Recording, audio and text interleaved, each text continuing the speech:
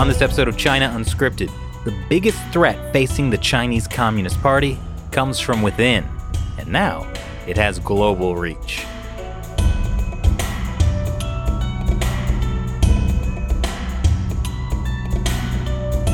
Welcome to China Unscripted. I'm Chris Chappell. I'm Shelley Zhang. And I'm Matt Gnezda. This episode is sponsored by Daily Peanut. There's a lot of news out there, and it can be a tough pill to swallow. And that's why you should check out Daily Peanut. It's just the right daily dose of news in equal parts humor and substance. Click the link below to sign up for Daily Peanut. And it's free. And joining us today to talk about something that could bring down the Chinese Communist Party under its own weight is Levi Browdy. You're the executive director of the Falun Dafa Information Center. And that's a human rights organization dedicated to ending the persecution of Falun Gong in China. You got that. Got it right. Well, so since you yourself are a Falun Gong practitioner, I assume that also means you are an old, superstitious Chinese woman. That's basically right. That's the demographic. Yeah. Okay, yeah. Well, so this is interesting because I think when people imagine Falun Gong, their first thought is, what's a Falun Gong? Who's that? Who's that? What? Is that a music store? Yeah. Or, they have an idea of that, often being elderly Chinese women. So how did you get involved in this? Yeah, that's a good question. So we had a software company many years ago in the 90s. And who is we? Me and a bunch of friends. We had Okay. sort of this little startup software company here in New York, actually. And Funded by the CIA. Not quite yet. Okay. We haven't gotten there yet. All right. So one of my best friends was from Beijing. And every year he'd go back and visit his parents. And one year he came back to the office, and he was a nice guy. I love the guy, but he's a little bit gruff. Mm-hmm. He comes back to the office and he starts, there's a lightness to him. He starts helping people around the office. He's sort of helping them with their work. And so me and a few friends sort of gathered around his desk and said, all right, man, what are you doing? What's going on? He said, I went back and I learned this thing called Falun Gong from my mom. And that's how we learned. And that's really how it was spread throughout China, is people learn the practice from their friends, from their family, and it just kind of went through word of mouth. And he taught us to practice. And, within a week, we had a small group of people in the software company that every morning we'd go out to the grass and do the meditation exercises and come in and get to work. So that's how we started. And just for clarity, Falun Gong, Falun Dafa. It's the same thing. Falun Dafa is the official name. Falun Gong is more a colloquial way of referring to it inside China. So if you hear those two names, it means the exact same. They're both a Buddhist-based spiritual practice that's sort of centered on the tenets of truthfulness, compassion, and tolerance. It was first made public in China in the 1990s. Okay. And so when did the CIA start funding your operation to undermine China? Well, they're not returning any of our emails, so we're no luck so far. Oh, I'm sorry to hear that. Yeah. They always skip out of the bill. Now, I know you have a very interesting story about, and I think this is actually very representative of kind of Falun Gong as a movement. You actually went to China to protest in Tiananmen Square. And as I understand, protests in Tiananmen Square don't always end well. They don't. We did not receive a warm welcome from the Beijing police. Well, Right. tell us that story. I mean, it's incredible. It was actually the backdrop of that is, when the persecution happened, it was largely the decision of one man, the head of the Communist Party at that time, Jiang Zemin. He was going to go after Falun Gong as a political move to sort of build up his own reputation. He was the first leader of China that had come to power that didn't participate in the revolution. He didn't have a lot of credibility, and he was sort of desperate to kind of build up his own legacy. And along comes Falun Gong and just sort of essentially steals his thunder. It's been very popular around China in the 90s, and everybody's talking about it. And he said, okay, we're going to have to crush this. So he decided to do this. But for the first year, a lot of people knew what Falun Gong was in China. It wasn't really catching on, especially outside of Beijing and the provinces. So what had happened is a group of people had set themselves on fire in Tiananmen Square, known as the self-immolation. And the state media there had bent that into, they'd sort of cast as like this religiously fueled suicide attempt. We later found out, of course, it was staged. These weren't even Falun Gong practitioners, but that didn't matter inside China. This became a huge propaganda event, and they used it to sort of changed the hearts and minds of Chinese people. It was a huge lie, and it was really effective. I mean, people started really, who had previously who known Falun Gong, known it to be good, known it to be this wholesome thing that came from the heartland of China. Suddenly they're like, this is weird, this is gross, get away from me. There's a lot of hatred going around. But the whole thing was fake. Like, no Falun Gong people actually set themselves on fire. Exactly. I mean, the first one who actually uncovered this was the Washington Post. I mean, they were the first ones to find out, oh, these people, first of all, that supposedly participate in this event, they're not even Falun Gong practitioners.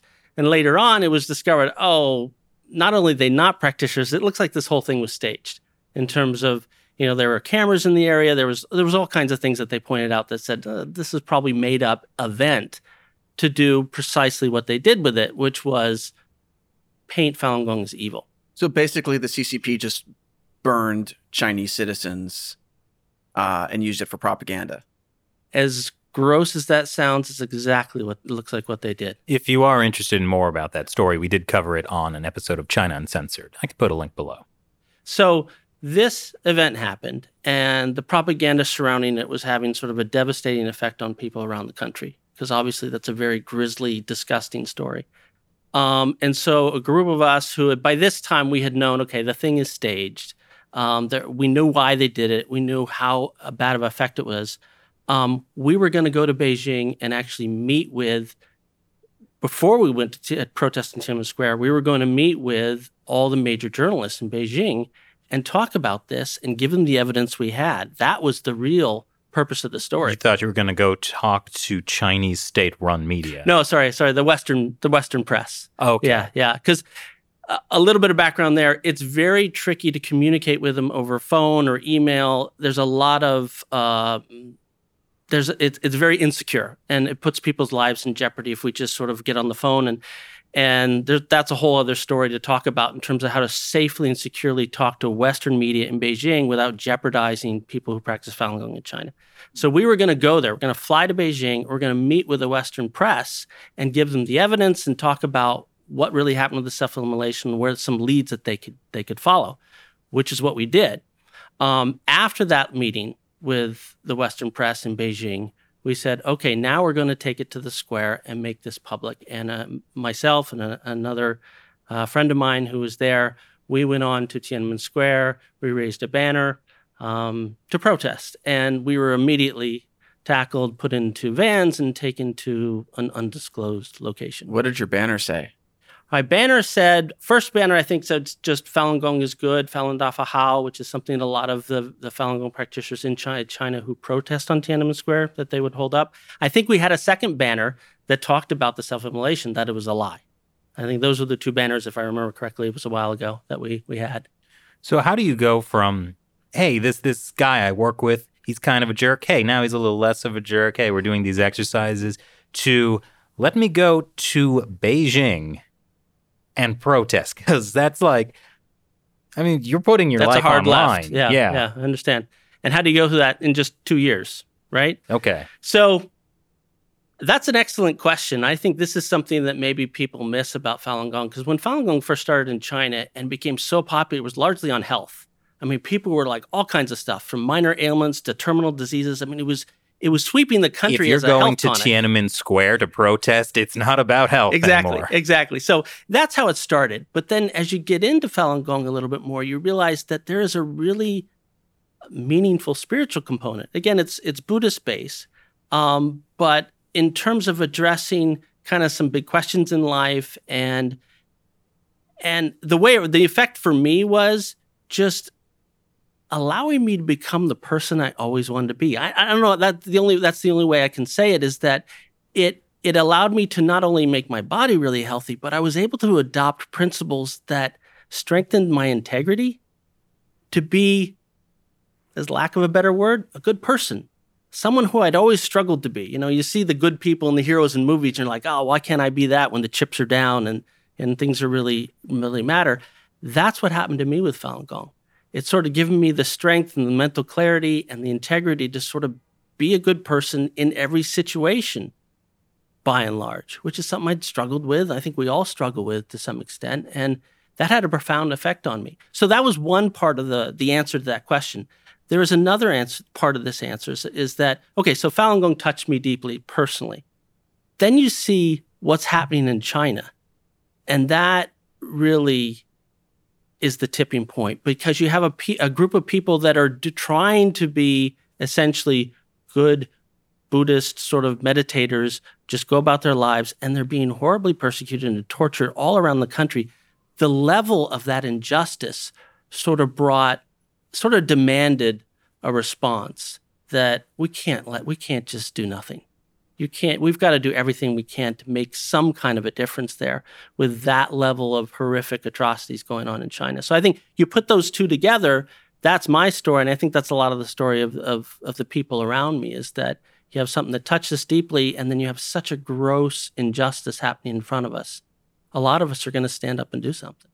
You know, I remember in school learning about world history and like the early days of the Christian church, and how, you know, what Rome was doing to Christians was horrific. And I always wondered, like, why would a Roman citizen who's like has a normal life decide to start practicing Christianity and face all of that? And I guess, like, hearing about Falun Gong, it seems like it's similar. It makes sense in a way.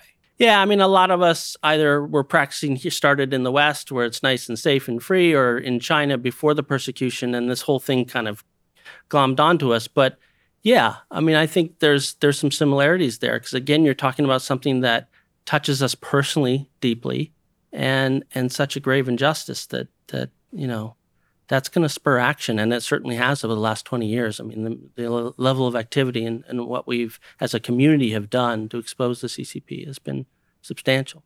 Well, and that is what I find so interesting about Falun Gong.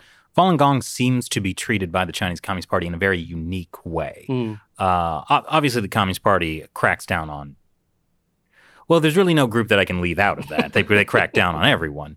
But they view Falun Gong as such a unique threat, almost an existential threat to the Communist Party's existence. And I think you're touching a bit on why that is, just because of the way Falun Gong practitioners in China and abroad are so active at exposing the Communist Party. That's right.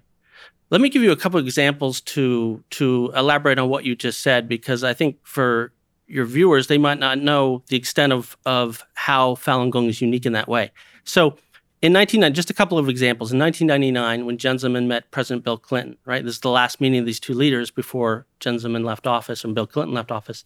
It's at the APEC meeting. The most important top agenda item, what is it? Jiang Zemin pulls out a whole bunch of propaganda material on Falun Gong and hands it to Bill Clinton. That's his number one objective. Wait, more important than getting into the World Trade Organization? More important than anything at that point.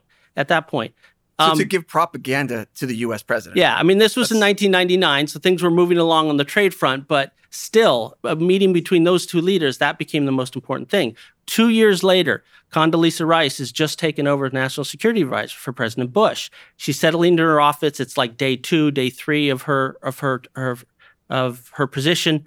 She meets with the corresponding high-level Chinese officials. They come into her office. You think they're going to talk about the Taiwan Strait and all these other, Hong Kong and all these other issues. The spy plane that was shot down. The spy plane.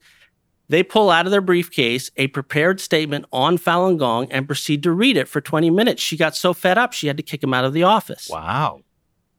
Mayors, congressmen constantly get letters from the Chinese consulate condemning Falun Gong, making sure they don't issue proclamations in support of Falun Gong. My father is a professor at a university here in America.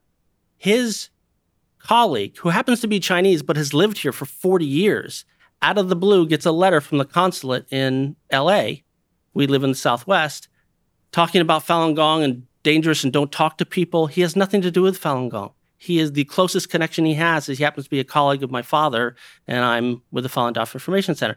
So this is the level. Oh, sorry, one other example. A defector in Australia had from the Chinese government he had defected in Australia, and he came and testified in Washington, D.C., and he disclosed that every single diplomatic mission around the world has a department within the mission dedicated to suppressing and marginalizing Falun Gong in their country.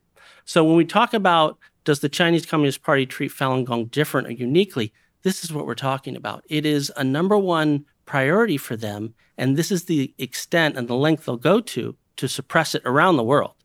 So I just wanted to sort of, so people had a sense of what we're really talking about. I didn't know any of that, actually. So back to your question, why?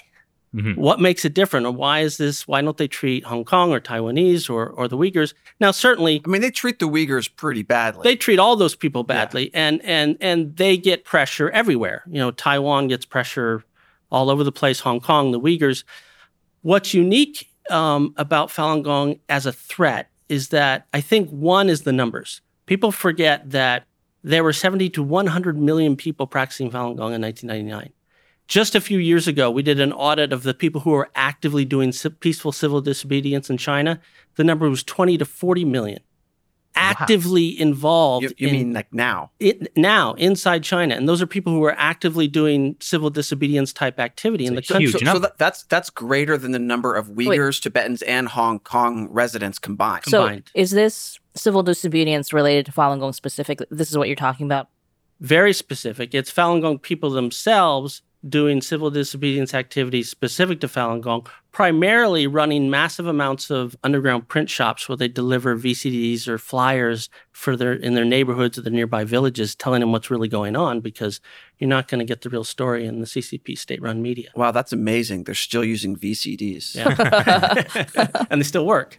But hold on a second. So there's a lot of people I've heard say, oh, well, Falun Gong, there were a lot of people in the 90s, 70 million, 100 million, but there's very few now because you don't hear anything about it, right? But you're saying that Falun Gong, far from being gone, is actually, you said 20 to 25 million. 20 to 40 20 to 40 million who are actively involved in this kind of anti-propaganda work. Exactly. And then on top of that, there might even be other people who just practice the exercises, right? Absolutely.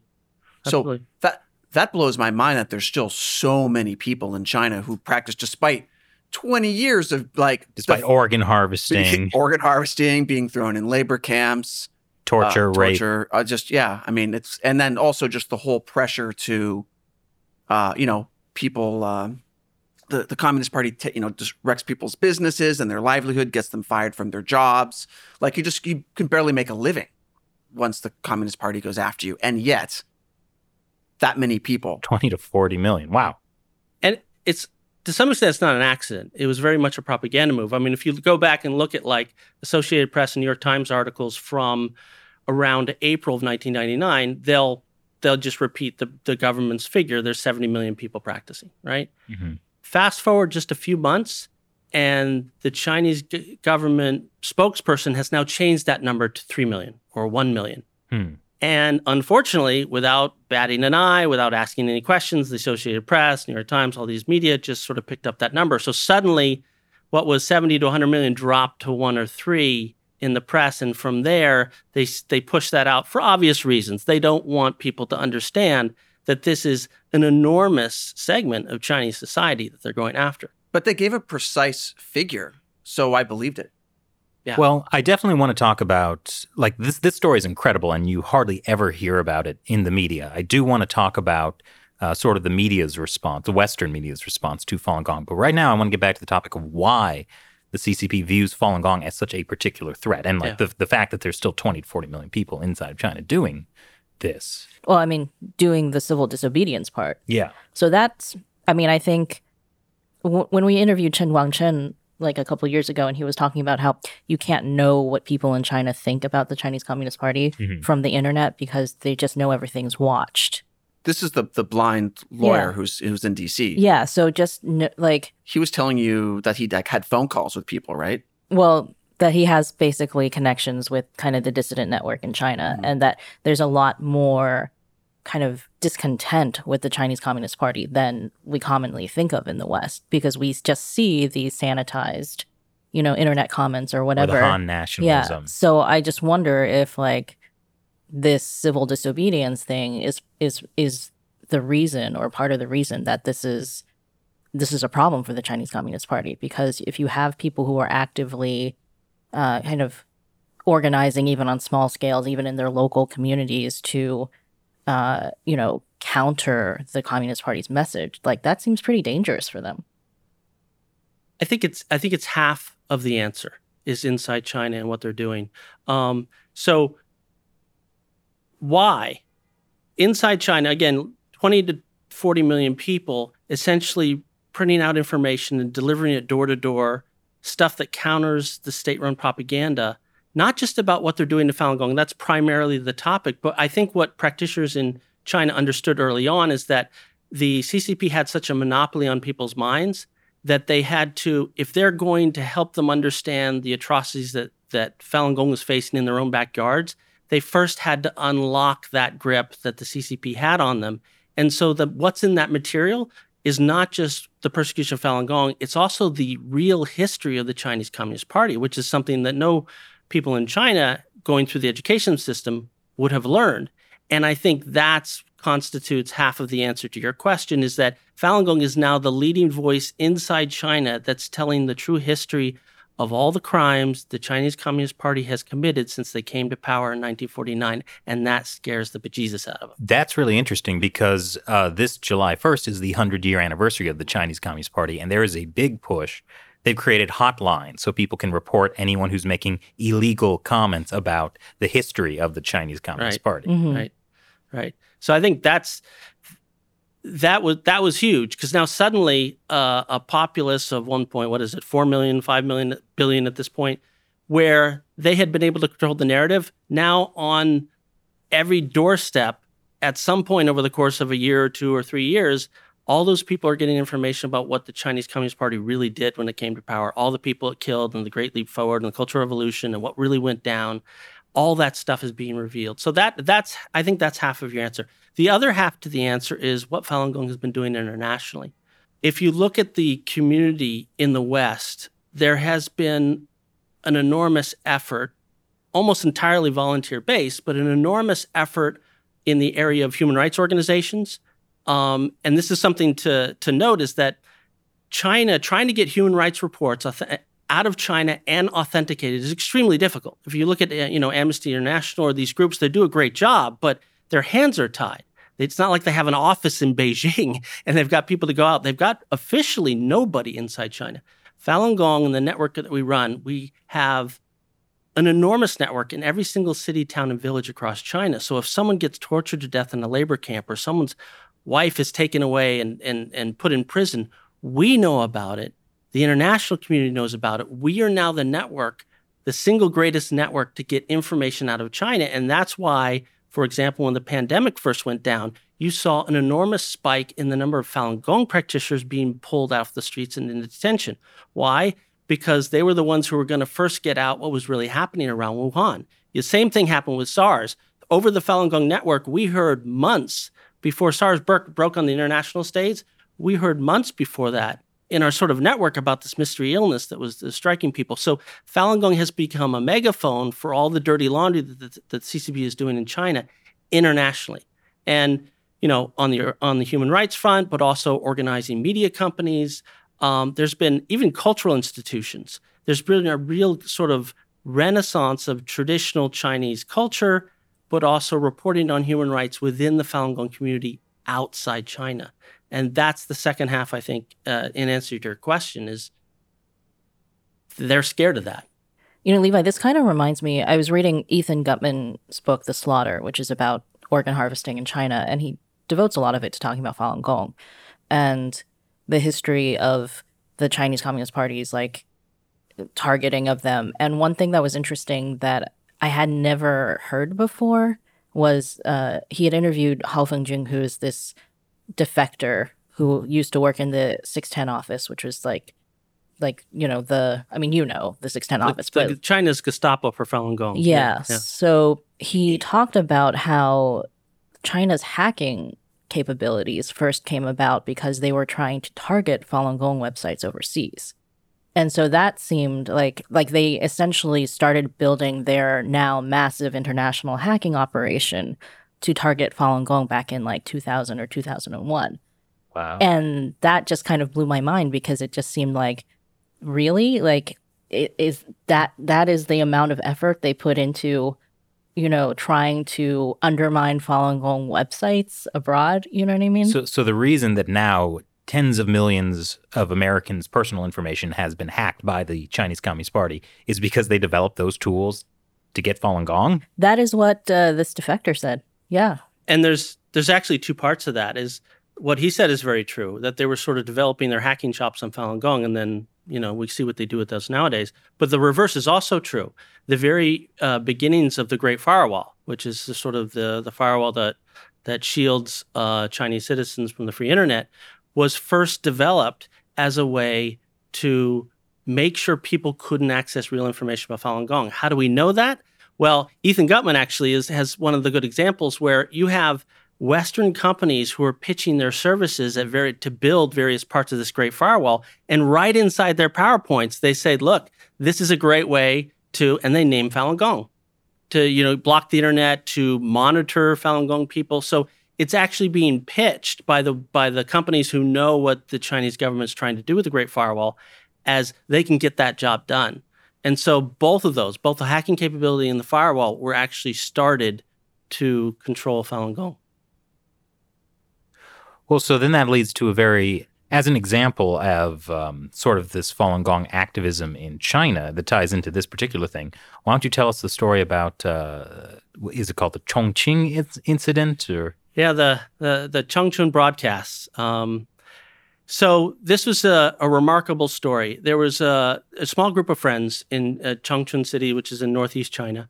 And this is shortly after the self-immolation, and they were seeing all the propaganda going out, and they're seeing what's happening in their own town, their own community, where everybody's turning against Falun Gong. And they think, how could we possibly counter this? If people are getting this through their TVs 24/7, sometimes literally, on state-run airwaves, we can't compete with that. How do we actually reach these people? And so this small group of people who are, not technical at all, came up with a way to tap into the state-run airwaves and broadcast their own programs across all of Chongqing City. They wanted to hack Chinese state-run media. Yeah. If I were in their shoes, my first thoughts would be, how do I get out of China? Yeah. It was a remarkable feat, both technically, but also in terms of extremely dangerous, because what happened is very instructive or informative is immediately after the broadcast. First of all, it was a very interesting reaction. So the broadcast goes out, it lasts almost an hour, right? They got in across, I think, 8 different channels. So Chongqing City, more than 1 million people kind of thing, saw these broadcasts. And the broadcast contained mainly 2 things. One is they said, Falun Gong is freely practiced all around the world. Here they are in Paris, the United States, because the story by the state-run media is that, Falun Gong is evil and it's probably suppressed all around the world. So suddenly people get to see, actually, China's the only place that persecutes Falun Gong. It's free to practice everywhere. So that was the first message. And the second part of that program was going into the very specific details about the self-immolation and showing how the state-run media lied about it. So this is very threatening to the CCP. So the immediate reaction is interesting because there was a lot of people in Chongqing who thought, they didn't know that TV had been hacked. All they do is they see these programs and they think, the persecution's over. There are people even went out to the streets and they're like celebrating, they're congratulating their Falun Gong neighbors. Hey, it's done. We're good. Uh-oh. Yeah. Oh, boy. That lasted only for a few hours. Very quickly, and this came from the very top, Jiang Zemin, who was in charge of the country at that time, ordered a massive police military presence in Chongqing. People were rounded up very violently. Amnesty International issued an urgent action just days after that when they saw what was going on. I mean, it was literally police sort of mobilization in the city. All the core team were rounded up and tortured horrifically from this incident. Yeah. They're not still alive. They're not. All 6 of the core team eventually died in custody inside China. And we, there's several things to note about this story. And that is, one, it started like broadcasts in other Chinese cities. So other people then started to do this around the country. And I think perhaps more important, equally important, I would say, is that Falun Gong community in the West, who are technologically savvy, from this incident gained the idea that, we should do the same thing for the internet. And they started to build what became the most useful and effective tools for people inside China to safely get out of the Great Firewall and be able to reach the free internet. All this sort of reverberated from this one event in Changchun. And now you guys recently published like a mini documentary on that called Airwaves. We did. It's very short. It's 10 minutes. It's called actually Defiance in the Kingdom of Fake News. And it takes you through this whole story, and then also shows you a little bit of the effects on. I think there's a message here that might resonate with a lot of people, because it goes to the heart of what's wrong with extreme forms of censorship and propaganda. And I think that's something that a lot of people around the world are facing greater levels of. And so that documentary not only covers this event, but it talks about that larger issue. I think it's quite interesting. I recommend everybody take a look at it. Yeah, we'll put a link to that in the description and comments. Great. Below. Great. I mean, Levi, I know that you can't. I mean, this is kind of like going back in time and being like, what if? But what kind of strikes me about all the things you're talking about in terms of Falun Gong's civil disobedience, from doing things like trying to hack into the Changchun cable channels to just doing these underground print shops, to kind of this like massive attempt in the West to like get this human rights information out of China, that if the Chinese government, if the Chinese Communist Party had not gone after Falun Gong in 1999, what would Falun Gong be in China? Like, do you think it would have become like this kind of massive challenge to the Chinese state? I don't think so. I mean, what's interesting, that was an interesting time in China in general. In the 90s, you mean? Well, particularly the later 90s, because they had started opening up with trade and those things, but also there was an opening up of the systems, the judicial system, for example, in terms of transparency and trying to bring some sort of civil ways in which to govern and the country. So the whole country was kind of, I would say, going in the right direction a little bit. I mean, granted, they're starting from a very bad place, but going in the right direction. And this, what's one of the unfortunate things about the persecution of Falun Gong, it was so systematic, is all those steps of progress and all those mechanisms were completely reversed, because now the sole focus of the entire regime was to stamp out Falun Gong. So, for example, any advances they had made to bring transparency to the judicial system, out the window. Now they went back to the party decides what the verdict is going to be before the trial is even held, because all these Falun Gong people need to be thrown into prison and throw away the key. So all this sort of went into a complete reverse. Now, had that not happened, just looking at sort of the small steps that China was making, I think we'd be looking at a very different China. I think it would be a place that perhaps Falun Gong would have, much like you see in Taiwan, where Falun Gong remains hugely popular, widely embraced by the government. And you wouldn't, I think, one of the things that would have come to pass is you wouldn't have had such a dangerous actor on the world stage. It really could have contributed, I think, to a much more sort of open, civil China, as opposed to what we have now, and as opposed to the ramifications of having that actor on the world stage we have now. I mean, I've heard the line from the Communist Party that Falun Gong was trying to overthrow the Communist Party. So, in the late 90s, when Falun Gong had 70 million or 100 million people practicing, right? Like, did they have an anti-Communist Party message? What was it like in that environment?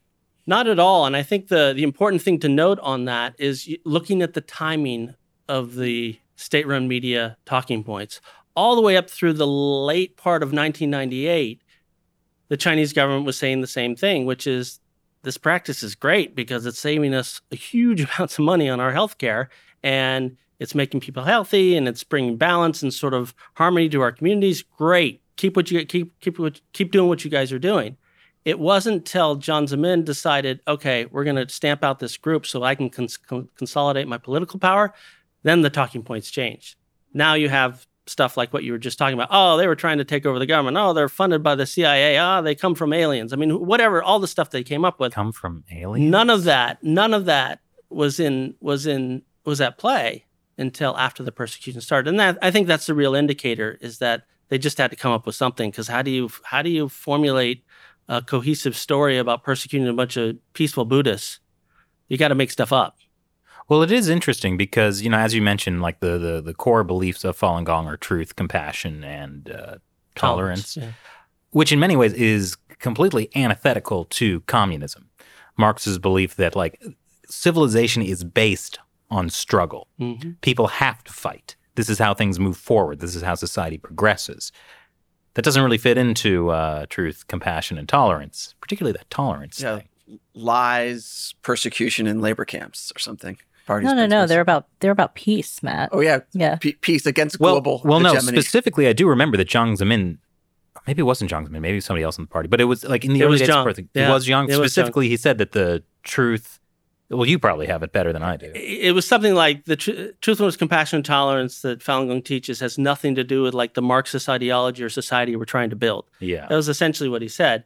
So that was at play. I mean, there was both the numbers idea that, okay, there's more people practicing Falun Gong than are members of the Communist Party. A couple leaders in the Communist Party are nervous about that. And there's certainly this ideological thing where, okay, the Communist Party just spent decades trying to stamp out anything reminiscent of traditional Chinese culture so they can ram down people's throats communist ideology, right? They're trying to do that.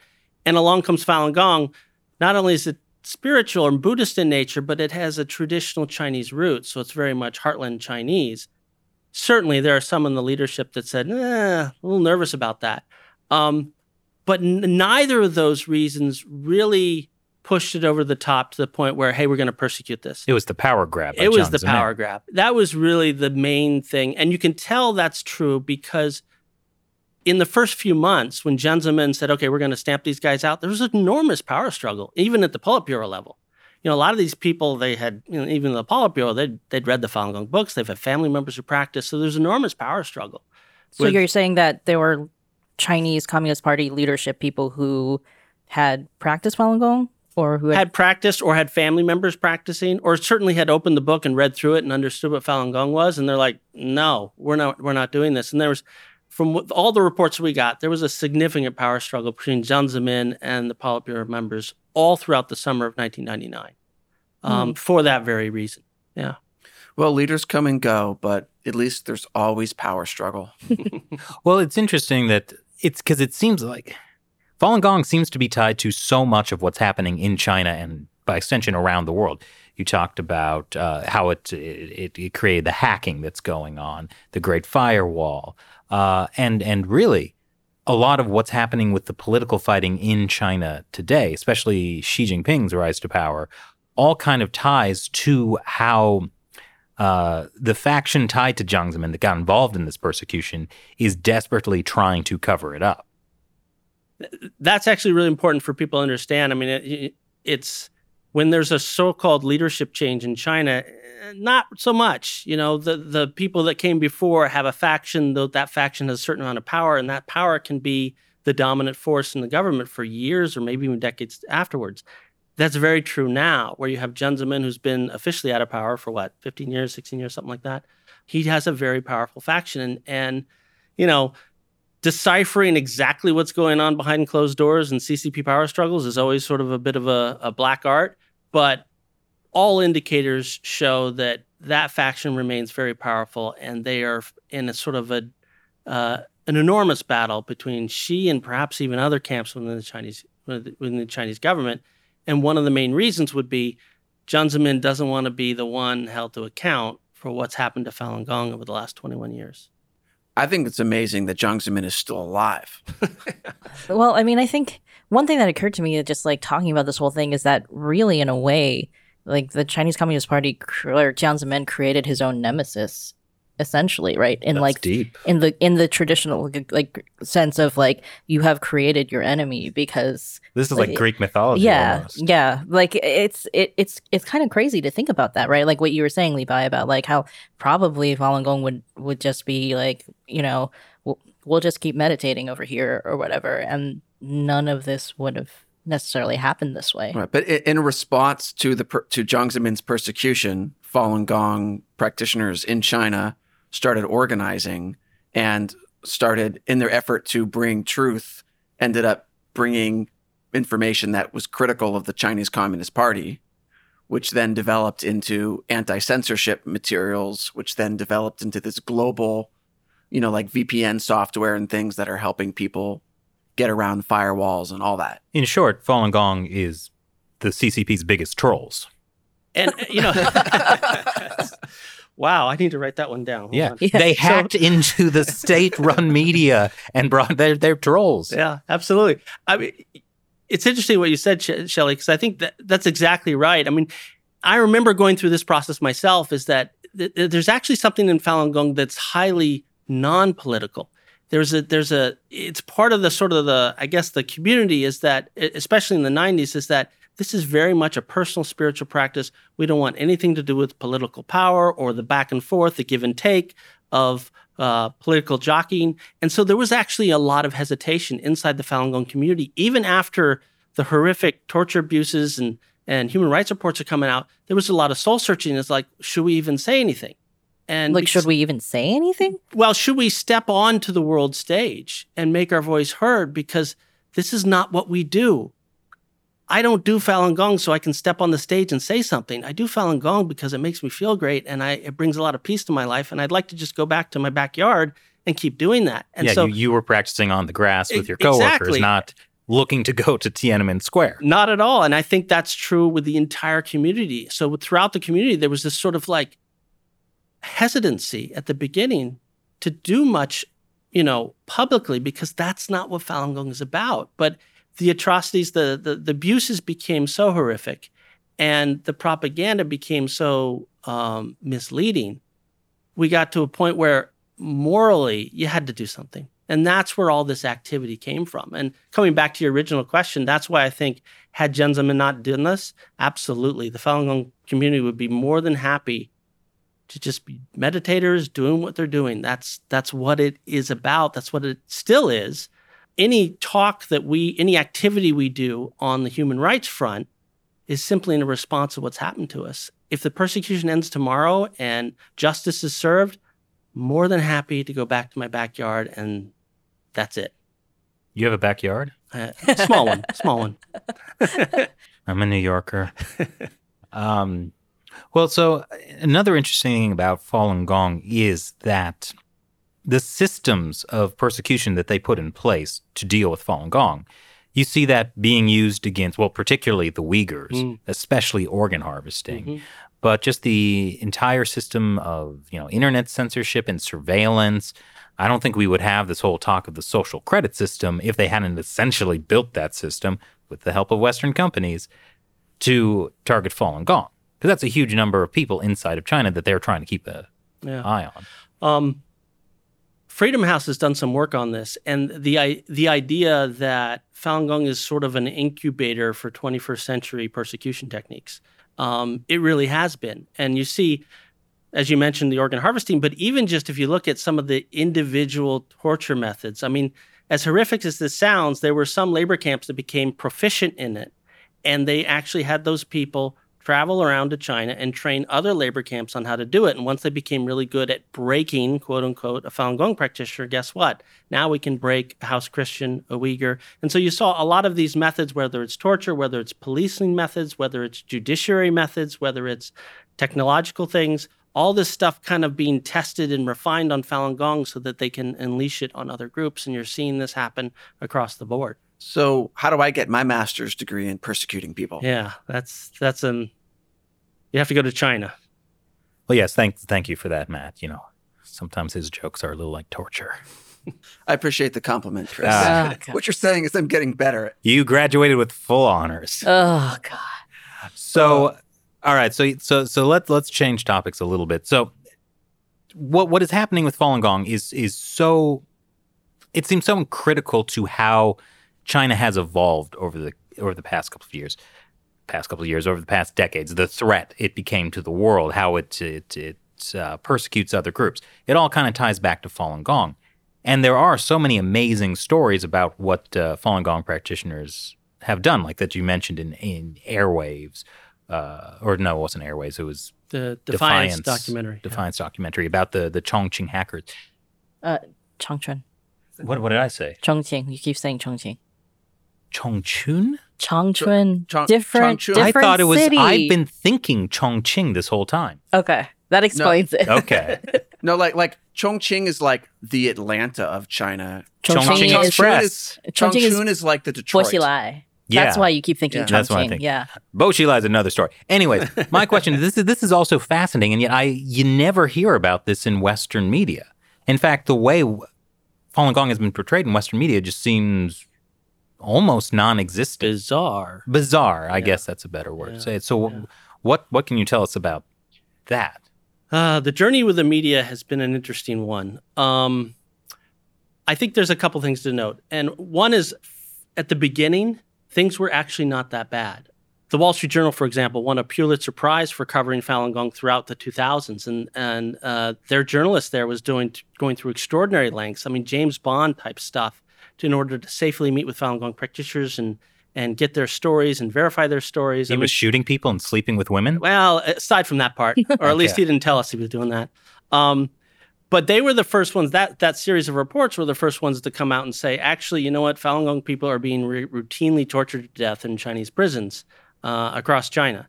And he won a Pulitzer Prize for that. The Washington Post came out later in 2001, and they were the first ones to get sort of an official on record saying, oh, actually, torture is part of a three-pronged methodology that we are issuing top down to deal with the Falun Gong problem. So there was some very good reporting early on. Then what happened is the CCP drew a line in the sand, the details of which are a little murky, but after that point, you got near silence until some of the crazy stuff you see more recently. But what exactly was that line in the sand? I think the story of the New York Times is informative on this. So the New York Times, which is a paper, by the way, I hate to talk poorly about. I come from a family where we're three generations of New York Times readers. But some of what's happened to the New York Times is very illustrative of what's happened to the media overall. In 2001, the publisher of the New York Times flew to China and met personally with Jiang Zemin.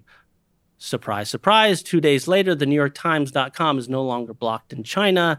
Another day or two later, one or two of the key guys in the New York Times are now embarked on an effort to build a Chinese language New York Times. For years after that meeting, zero coverage on Falun Gong, even as some coverage was happening in some of the other papers. I mean, later that year, the Washington Post came up with that article that I mentioned. So reportage is happening. And all this time, the human rights groups every year in their annual reports are saying Falun Gong's being tortured, they're being put in prison, blah, blah, blah. So the information's there.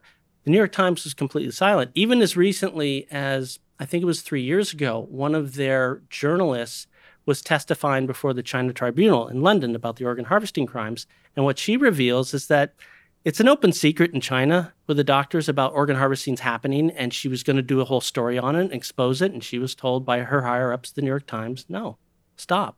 So if we know that, and that's happening in the New York Times, well, what's happening to the Washington Post and all these other papers? And you put that side by side with the idea that it's been silent, clearly something's going on. And that's been the real struggle with the Western media for most of the time. There's been the last 2 years has been a different animal, which you can talk about. But that silence has been very difficult for us, and trying to break through that. Well, I'm curious because the New York Times has done an excellent job covering a lot of the persecution of Uyghurs.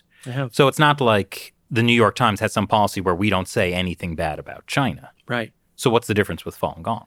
I mean, it really comes back to why is Falun Gong different? Right? I mean, I think those are similar questions. I think the answer is very much the same, is that Falun Gong is, I mean, I think you could say Falun Gong is the single largest whistleblower of the Chinese Communist Party on the international stage, and that's the difference.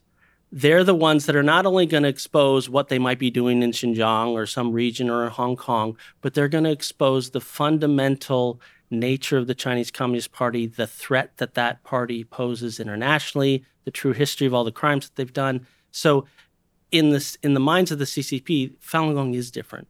And it is on the other side of the red line, and you cannot go there or you'll be kicked out of China. All kinds of bad things could happen to you. So I think there is a difference, and it comes from that.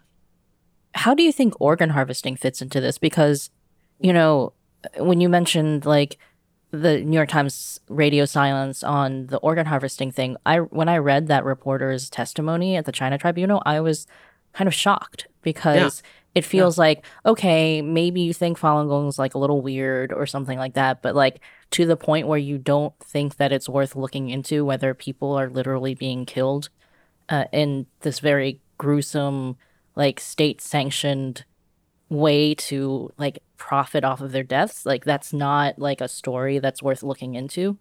Yeah, but what if those people have slightly different beliefs than you? Then it maybe is a little I mean, okay but to like ignore, you know, people have different. Uyghurs have different beliefs, right? That's true. I think that's an excellent question, and it's important to follow through on what could possibly cause that. What would cause, in this case, a seasoned journalist at the New York Times to be told not to pursue such a story that it clearly is a story? What are the forces at work there? I mean, again, we could guess. We have to look at sort of the data that we have. We have the data of that meeting. We have the data of what happened after that meeting. We have. We also have to look at maybe the flip side of that is access.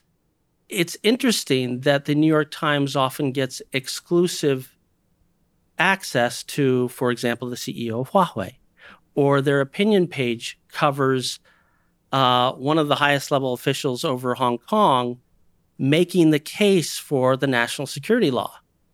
Weird. They have some very interesting op-eds. Yeah, it's very weird. So, you know, I think clearly it's wrong. The question is, why is it wrong? Why would an institution that is supposed to be one of the pillar of American journalism making these highly immoral decisions about what to cover and what not to cover? We know for a fact it's a problem. Exactly what the forces at work and why that's happening, we can only sort of glean from these bits and pieces. I'm thinking of all the coronavirus coverage that's like, hey, China's got the right idea on how to handle this. Free societies, they're the problem. Oh, yeah. I mean, we're kind of seeing this a little bit now with like the whole Uyghur genocide thing too, where there are now people coming out of the woodwork going, you know, it's not really genocide.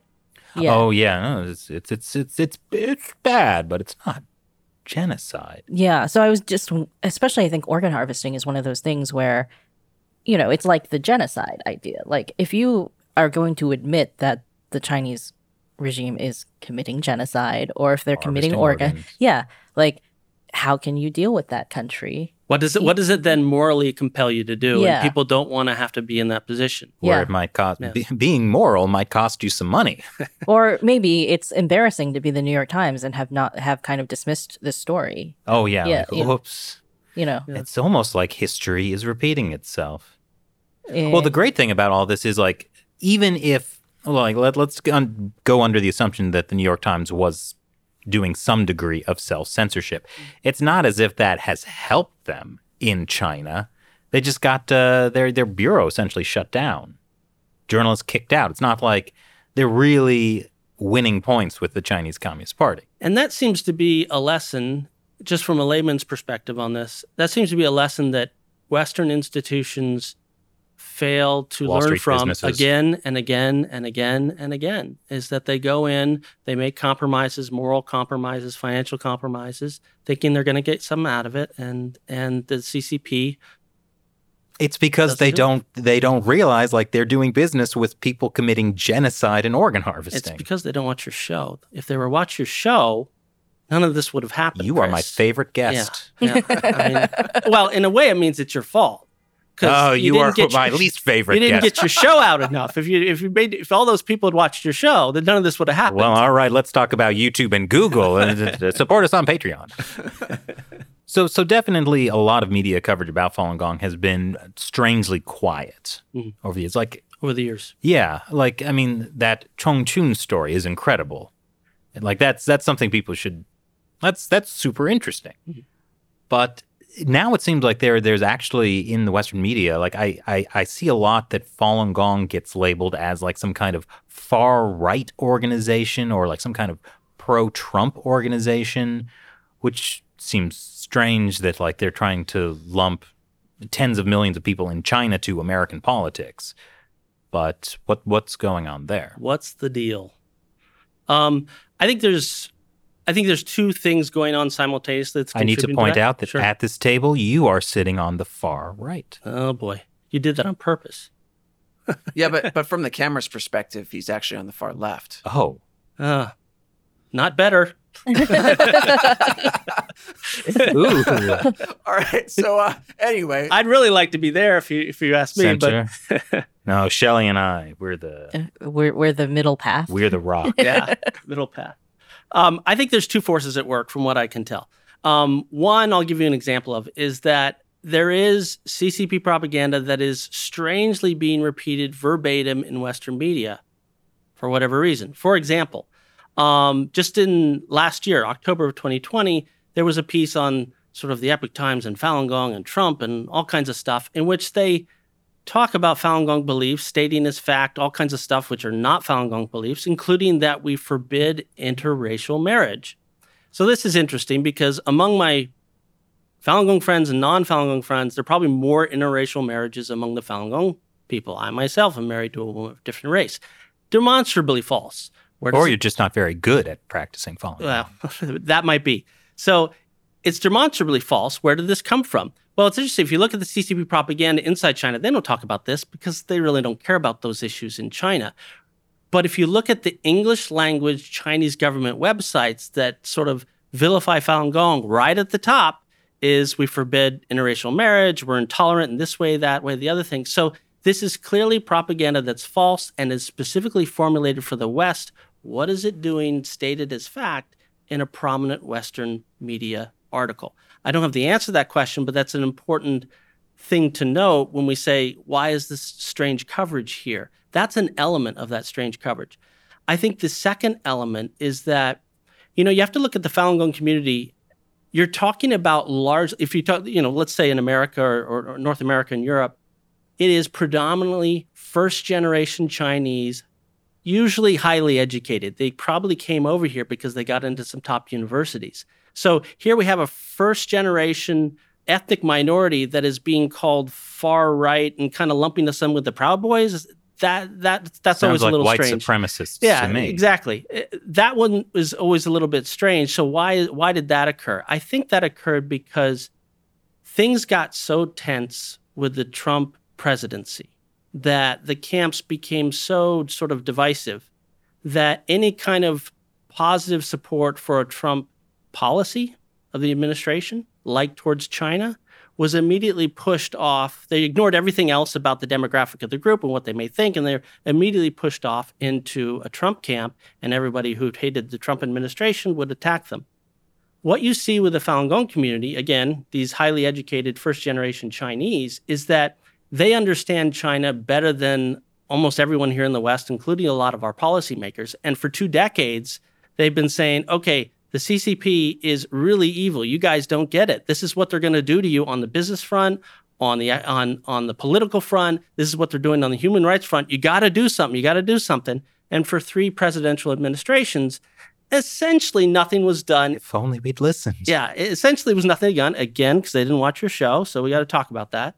So I'll let it slide in the Bush and most of Obama administration since the show didn't exist. All right, we'll let that go. But along comes the Trump administration, and at least coming out of the State Department and some of the foreign policy there was real action that in the Falun Gong community we saw, oh, this is going to work. This is actually recognizing some of the evil things the CCP is doing, and actually this is going to help. There was a sense in the community that there is a policy out of this administration that is going to be effective at curtailing sort of the evil things that the CCP was doing in this country, but also suppressing some of the human rights abuses that they're doing, and they approved of that.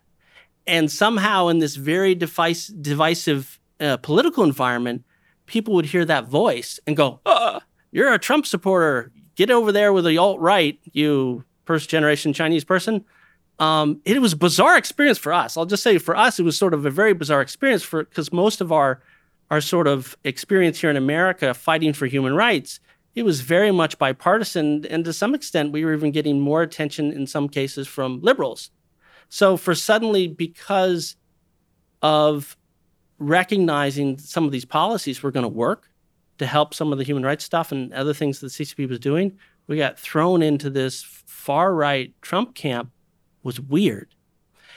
That's essentially what's happened is you have a strange manifestation of CCP propaganda against Falun Gong tailored for the West, appearing in some Western media, and that is being coupled with this idea that because some of the Trump policies against China were looked on favorably among our community, that we must be some far-right Trump group.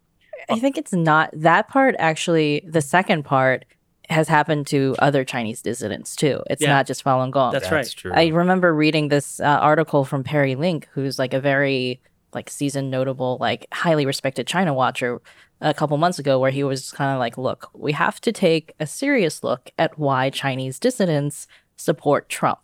And you can't just do this in a paternalistic way where you're like, well, they don't really understand, he's like, you have to understand where they're coming from in terms of the China policy, and understand why they, because Chen Guangchen, he spoke at the RNC convention this summer, and then that was a big controversial thing, because a lot of people who had supported him were like, I can't believe that Chen Guangchen would speak at the Republican National Convention, and a lot of what he was talking about was standing up to the CCP.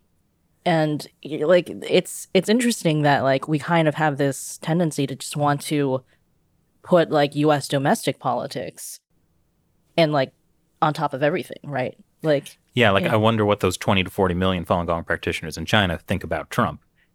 Probably they don't think about him at all.